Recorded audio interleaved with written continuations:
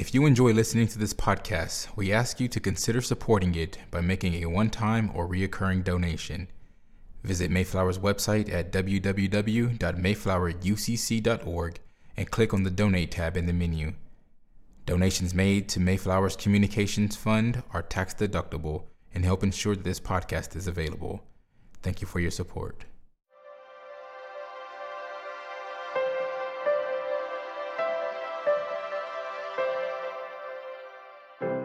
The sermon you are about to hear was preached at Mayflower Congregational UCC Church in Oklahoma City by the Reverend Dr. Lori Walke, senior minister at one of America's premier liberal Protestant pulpits. At Mayflower, we are an open and affirming peace and justice church, where we believe religion should be biblically responsible, intellectually honest, emotionally satisfying, and socially significant. We go now to the pulpit of Mayflower Congregational UCC Church of Oklahoma City and to the preaching and teaching of Reverend Dr. Lori Walke. Good morning. Welcome to Mayflower Congregational United Church of Christ, where no matter who you are or where you are on life's journey, you are welcome here. This morning, we are delighted to welcome Reverend Lorraine Sinaceros to Mayflower. Lorraine is our conference minister. She cares deeply about supporting congregations and pastors in our work. She has a Bachelor of Science degree from Northern Arizona University and a Master of Divinity from Claremont School of Theology. She has experience as a pastor, a pediatric chaplain, and conference minister. We are so glad she is here to preach for us and get to know us a little better. Will you bow your heads with me? It's 4th of July Eve, Holy One, and many of us cannot get into the Spirit, not even with the promise of sparklers or flyovers. We are overwhelmed, confused, enraged, and grieved by the news that apparently pregnant bodies can be regulated, but not factory emissions, that a corporation has more voice in elections than a human who votes, that Christian nationalism is becoming the law of the land in the land of the free. So for our prayer this day, we lean on the words of our sister Mary. Our church and our country could use a little mercy now, as they sink into a poisoned pit that's going to take forever to climb out. They carry the weight of the faithful who follow them down. We love our church and country, and they could use some mercy now. Every living thing could use a little mercy now. Only the hand of grace can end the race towards another mushroom cloud. People in power, well, they'll do anything to keep their crown. We love life, and life itself could use some mercy now. Mercy, Holy One, mercy, please. With tender hearts we pray. Amen.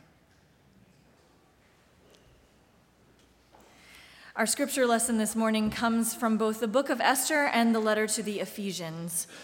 Esther 4, verse 14b. Who knows? Perhaps you have come to royal dignity for just such a time as this.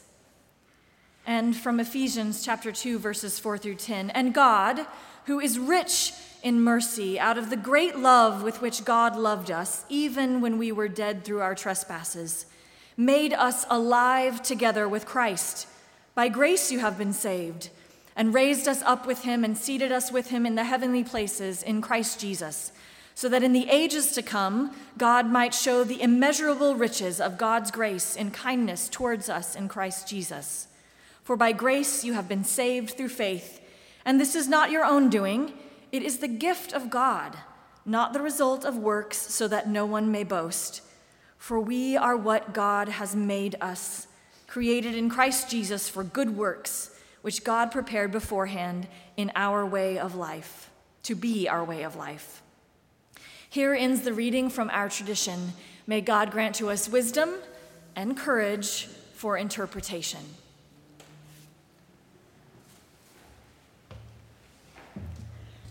Good morning, Mayflower UCC. Good morning. Good morning. My name is Lorraine Sneseros, brand new conference minister of the Kansas-Oklahoma Conference, United Church of Christ. Thank you for that reading. That was beautiful. And this morning I bring greetings from the KO Conference. And when I say that, it's not just my greetings. I bring greetings from all of the member churches that are affiliated and part of the conference. And rest assured that when I go off to the next church, your greetings will go with me. So there you go. Even though you haven't given them yet, I'll make the assumption that they are there, and I will take them with me. So this morning, our scripture, the last line of the scripture reading was, "For we are what God made us, created in Christ Jesus for good works, which God prepared beforehand to be our way of life." We are created for good works. The text from the letter to the Ephesians is focused on the idea of God's grace bestowed on us, not because we earned it, but because God loves us just the way we are. There are whole semester classes in seminary about this, about grace, unearned, earned, cheap, not cheap. I'm not going to do that to you this morning. I'm not going to take you through a semester's worth of reading, but what I am going to do is I'm going to remind you and remind me, because us pastors often preach the sermons we need to hear. So I'm going to remind us that even as we receive this free gift of God's grace, it does require a response from us. There is a response. And the response is the grace we received is meant to be shared. Sharing the blessing of grace is the good works we are called to do in the world. Now, many of us here today, many here in this sanctuary today, have been lifelong Christians, and some of us might be newer converts to the Christian faith. Right? I don't make assumptions. Some of us come to this through birth and we don't ask questions why, and others have a holy experience sometime in their life that causes them to look for a community of faith that holds the values that they hold. In all of that, it makes no mistake that we are here today this morning. It's summer Sunday. You could have not been here this morning and you could have rolled in for the party and nobody would have said anything. They would have welcomed you. But you all right? Yeah. No guilt here, right? There's no guilt here. Just gold stars for everyone. There you go. And for those online or who watch this later, it's okay. You're here in that way. But we're here today this morning, and I don't believe that's a mistake. So at some point over the past 2+ years, I imagine you could not gather in person, right? You had to go offline, at least in this manner. You had to figure out a different way to meet. Some would say the church was closed. Well, the church was never closed, because in truth, you were gathering differently. You were coming together and caring for each other, even though you were in your own homes. You were loving each other. You were loving the church. This, as beautiful as it is not the church. This, as gorgeous as this is the church, housed in this. So in all of those years, 2+ years, who would have thought? We kept thinking that first Easter would have been the homecoming, and it wasn't. But in all of that time, we were still the church. We were still moving together. We were doing what we could as we could. We're loving each other from afar, and we are alive in God's love. So as we did that with each other, the Apostle Paul tells the church in Ephesus that we're blessed to bring the good news of God, no matter how you do it. I mean, they were just starting with their churches, and so I'm sure they had some rough times as well. So we gather together to show God's love that's given to us freely. Separately or together, we are blessed, and our response is to pass that on, But how do we do that? How do we pass that on? Now, I looked at your website, and I know how you pass it on, but I'll talk about that later. So individually, as individual people, how do we pass that blessing on? How do we share that good news? Do we do it through the dreaded E word, evangelism? And I had a pastor say, I'm not afraid of that. Okay, good for you, because it's hard. It's hard for those of us that aren't used to doing that. Do we do it through good preaching? Hopefully the preaching is good and God's word is spread that way. Do we share the message of God's love as to how we've received that love to people that we come into contact with? It's easy to do it with members of this congregation. You speak the same language, you know what that is, but to go out into the grocery store and do it, it's harder. It's embarrassing. It feels vulnerable to do that. We in the progressive world tend to be polite Christians, right? We're polite. We don't impose our beliefs on others. I imagine it would be hard to muster up the courage to talk about God's blessing in our lives without making people wrong. God's blessing in our lives and what that good news means for everyone.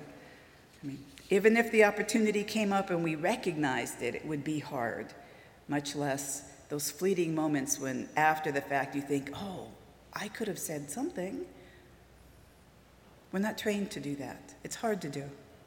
It's scary to share a part of your life that means so much to you, so much, that faith. I've heard the joke that at the dinner table you don't talk about politics or religion, but this isn't religion, this is love. This is faith. This is spirituality. So how do we do that as we come together? There's uncertainty, there's fear, there's need for courage to be able to speak our own truth with love, in love, to those who might not agree with us. It takes courage.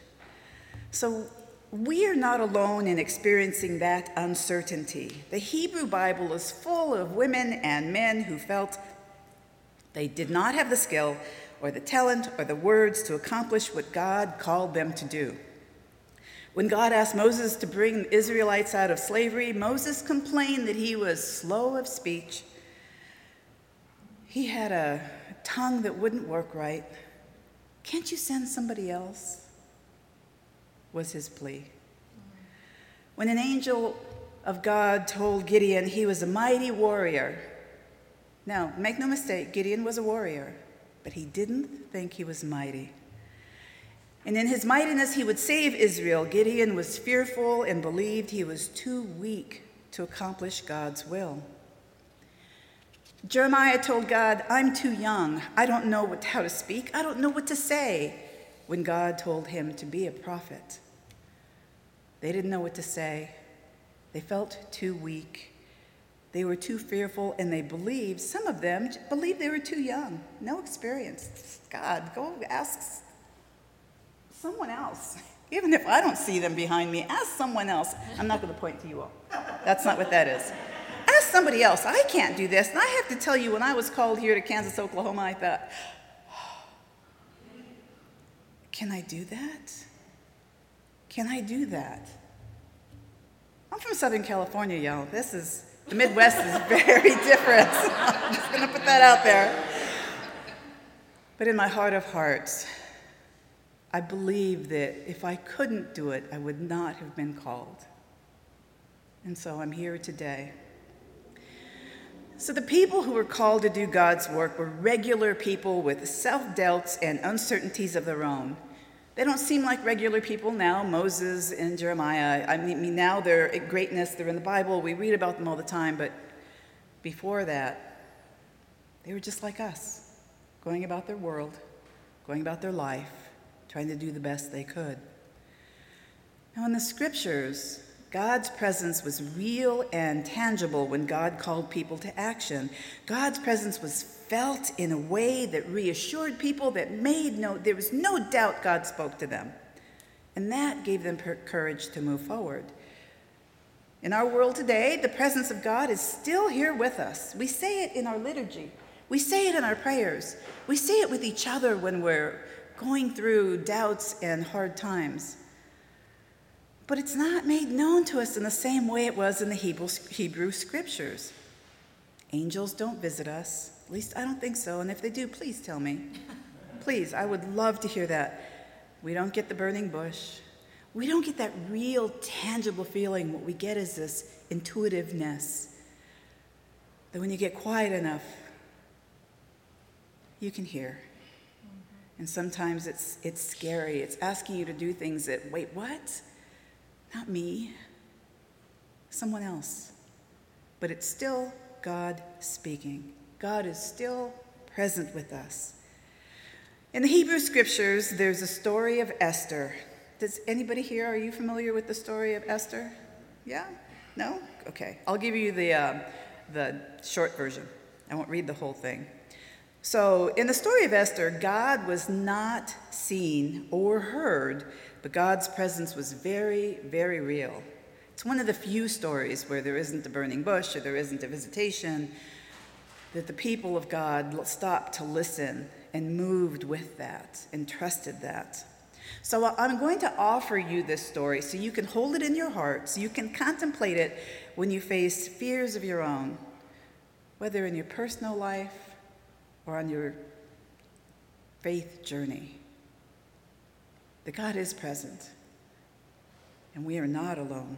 So the Cliff Notes version reads much like an ancient soap opera or a reality show, depending on how old you are. The story opens with the account of a royal feast that lasts for 7 days, and on the last day, the king, who was very drunk, orders his queen, Vashti, to display her royal beauty before the guests. And Vashti said, nope, I'm not doing that, no. And the king was furious. And of course, all of his minions behind him were saying, you're going to let her do that? You're going to let her do that? What if she can deny you, what's everybody else going to do? So the king creates a decree that she's going to be banished, and he needs to find a new queen. Now, if you really read the story, I'm not sure the king ever thinks for himself, but that's another sermon. So he banishes her. He says, okay, all the beautiful women from the reign, from across the land, bring them to me, and I will pick my new queen. So from all these women, there is one that is brought to him, and she is Esther. Now, it's her cousin or uncle or family member, because it changes depending on what version you read.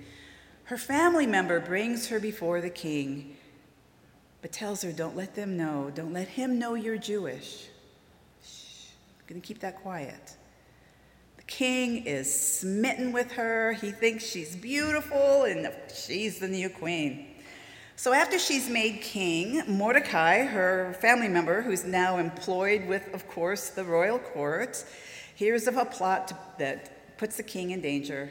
Mordecai goes to Esther and says, this is what I'm hearing. Esther tells the king the plot is foiled, so everything is going really well.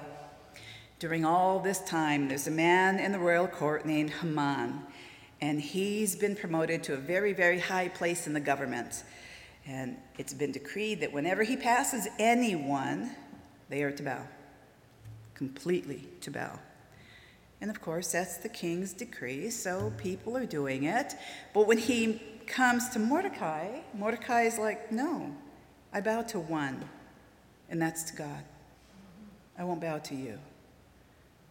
So, of course, that makes Haman very, very, very angry, and he vows to destroy Mordecai. And in his rage, he talks the king into putting out another decree that all Jews would be put to death.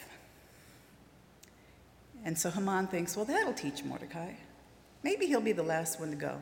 And then he'll watch everybody else die before him because he would not honor me as I deserve to be honored. So Mordecai hears of this plan, goes to Esther and tells Esther, you have to do something, Esther. All of our people are in danger. You have to do something. And Esther, she says, I can't. There is another decree. This kingdom just had decrees after each other. No one can go before the king without being called. And if they do, they'll be put to death. What you're asking me to do is too dangerous. I can't do that. And her family member says, but Esther, you have to. We're going to die.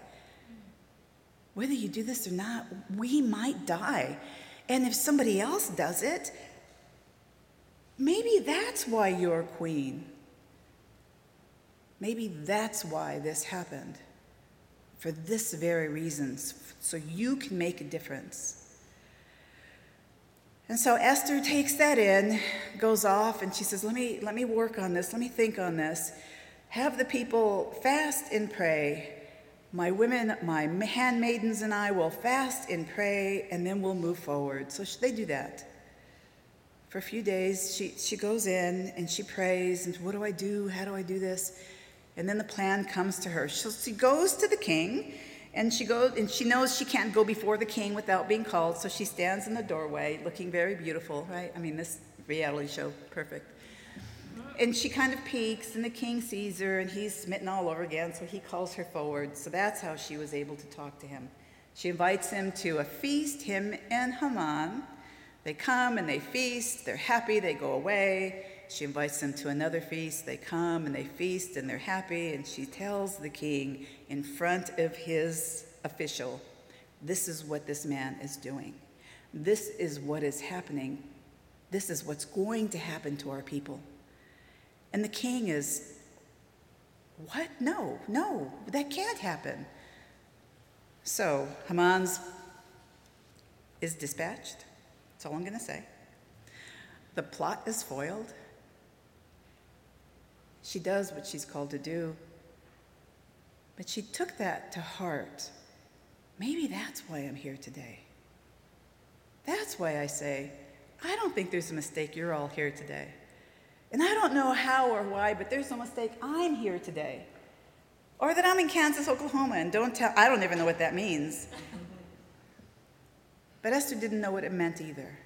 And I'm not saying that I'm going to save a people. I'm just saying that I think God works through us in ways that we have no understanding, that we are called silently, and typically it's our intuition that's like, oh, I think I'm going to do this. I think I'm going to go here. I think I'm going to say something today that could change a life, that could change a trajectory, that could matter in ways that you will never understand. And so Esther didn't find the courage on her own to do what she needed to do. She fasted, she prayed, she listened, she got quiet, and she trusted, which I think is what we are called to do. And sometimes that's the only thing we can start with, is to get quiet and to pray and to know what's on our heart. And so as we heard in our scripture this morning, God's blessings are given to us. Esther had that blessing. She was made queen to share those with others. And so often I go to churches who are very small and they're struggling, and I remind them of the things that they could be doing. Now I have to tell you, I don't have to do that here. I looked at your website and I was blown away. I talked to your pastor and it's like, what? You all are doing so many things. You are already blessing others because you are blessed. Now I'm just going to go through a few of these things, and you're all going to say, well, we know that, I know that, but I think it might be different when you hear somebody you don't know telling you how important the work you're doing is. Mayflower United Church of Christ is a church that has done the hard work of connecting and caring for those who find their way into this body, into this community of faith. You have a Sunday school for adults and children, and your children are welcome into the big church. That's what I called it when I was growing up. This was the big church. And then they retired to an age-appropriate place where they can learn further. You provide them a space in worship that gives them dignity and peace, and they can learn what the big church is about. And they're not automatically shuttled off to someplace else. You have a youth group that teaches and models God's love in the world, and several times a month your women gather together in connection. Now you have, 3 women's groups? 2. 2? 2. But that's one more than many, and sometimes 2 more than many.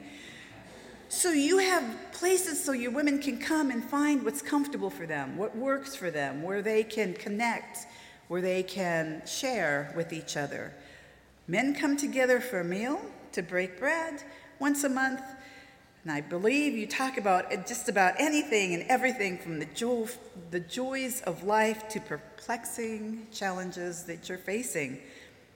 This congregation, you read together, you break bread together, you laugh together, you cry together. You make space for those among you to find a group that's comfortable for them. You, my friends, are a model of successful small group work, the creation of small groups that's the heartbeat of a flourishing, vibrant church. And I'll let you in on a little secret. That's what the megachurches do really well. They do small groups really well, so people can float in and float out, and they find space for themselves with whatever's going on in their life, and then they leave again. You do all of that really well. So this is a place where people in the congregation can come and feel loved and connected to something greater than themselves. And that's not even counting this morning. That's not even counting worship.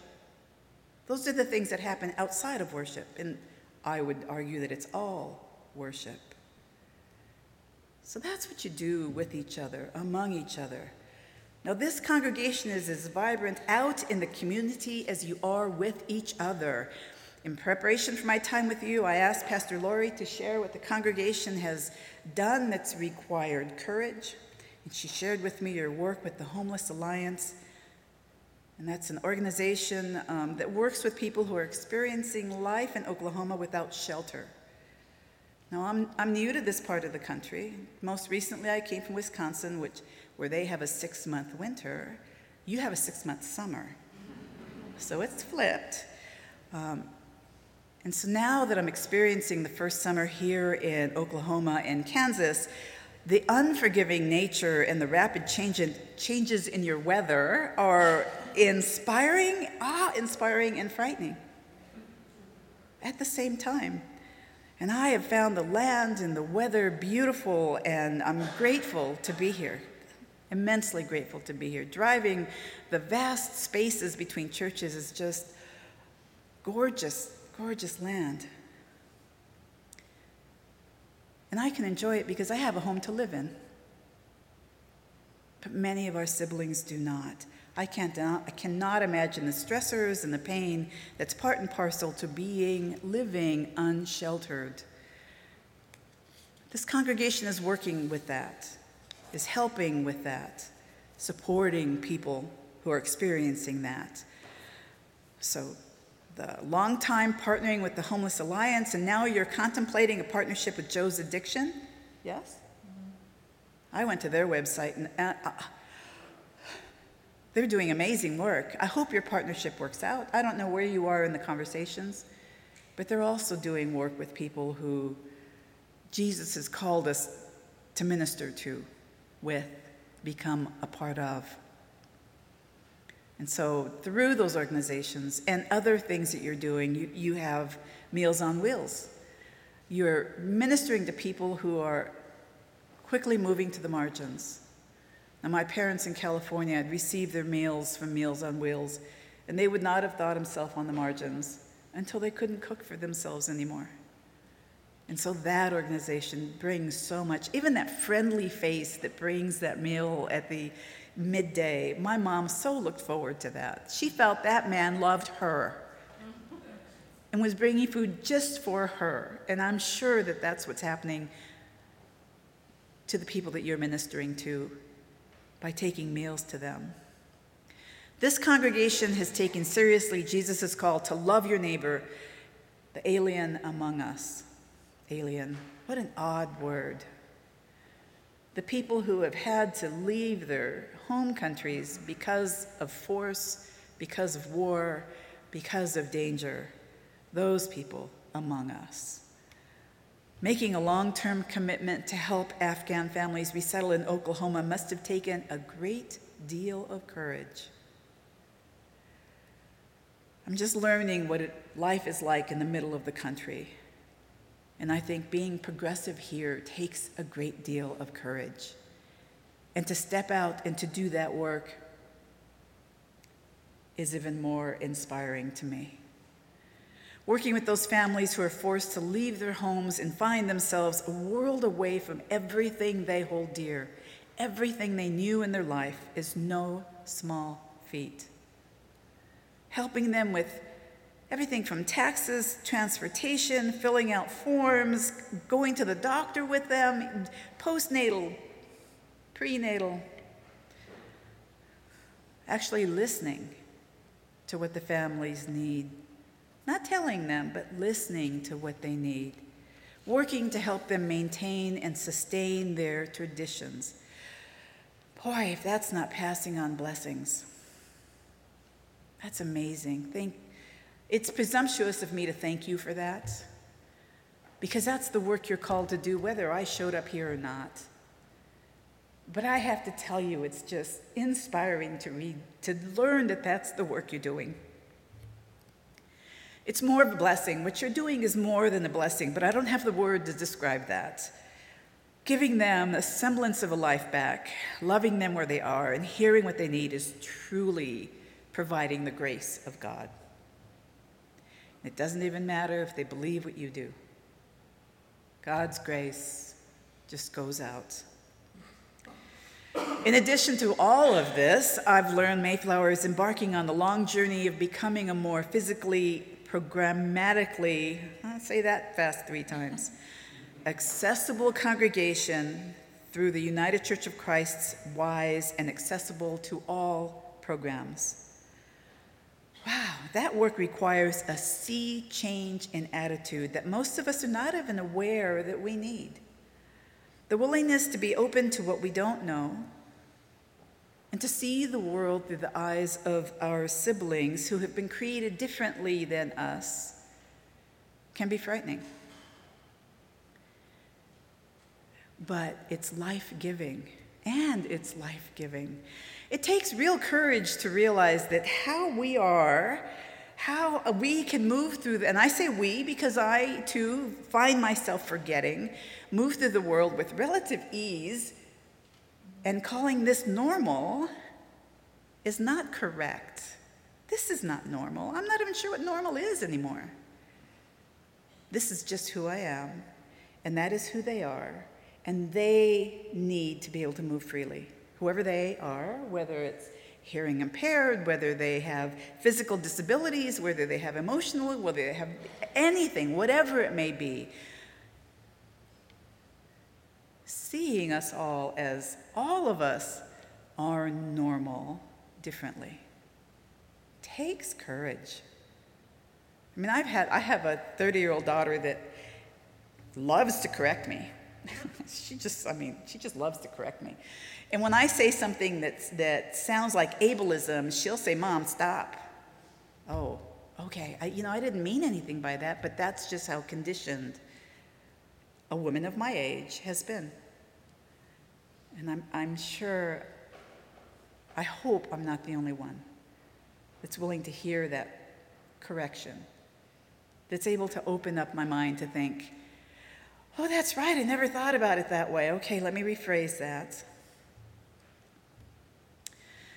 So like Esther before us, I'm going to bring Esther back into our place this morning. God is always present, even if she is not heard correctly, or clearly, like she was heard in the Hebrew scriptures, although they didn't call her she then. God is always present, moving through us and with us. And in community, we can move mountains. Now this morning as I was preparing for coming here, and this, I'm preaching on courage to all of the congregations I go to this year, because that was the annual meeting theme last year. And as our theme changes this year, it'll go off differently. And I shift it and change it to fit so that each congregation can see themselves and can hear hope, hopefully, in my words. This morning, on the eve of the 4th of July, I had to sit with it this morning. It's not, you could have called this canned, and part of it was, but with the things that I've been reading, it's up to us in the progressive faith world to take God back, to take the scriptures back to the true meaning of Jesus and who he was and what he meant and what he was working for in his world that translates beautifully in our own. We're running out of time, people. Those of us who have felt like we haven't had rights ever, it's spreading. It's including women. It's spreading. It's taking pieces and chunks of all of us now that you can't do this and you can't do that because there's a small number of people in power saying, this is what I believe, and therefore I decree it should be so. So those of us in the progressive world, it's our call, and I believe I'm safe doing that here because this is as progressive as the work you all are doing is just amazing. We have to bring God back to God's love of those who are marginalized, God's love of justice for all people, all people. Because if we don't, it's not going to happen. It just won't. Join with me in prayer. Loving, ever-present God, we give thanks for your presence among us. Today, through your scripture, we're reminded of your blessings that are poured on us through the gift of grace. We know you are the provider of new ideas, the giver of strength, and the source of courage we need to publicly shine your light. We invite the Holy Spirit this morning to blow through this gathered body of believers like she did so long ago with the apostles. Blow away our fears, energize our spirits, and continue to move us into action that causes the world around us to know beyond a shadow of a doubt we live by your love and we are called to your justice. In all of this, we are steadfast in the knowledge that you are present with us, quiet and steady. You are present with us, helping us to be courageous in the work you have called us to do. Amen.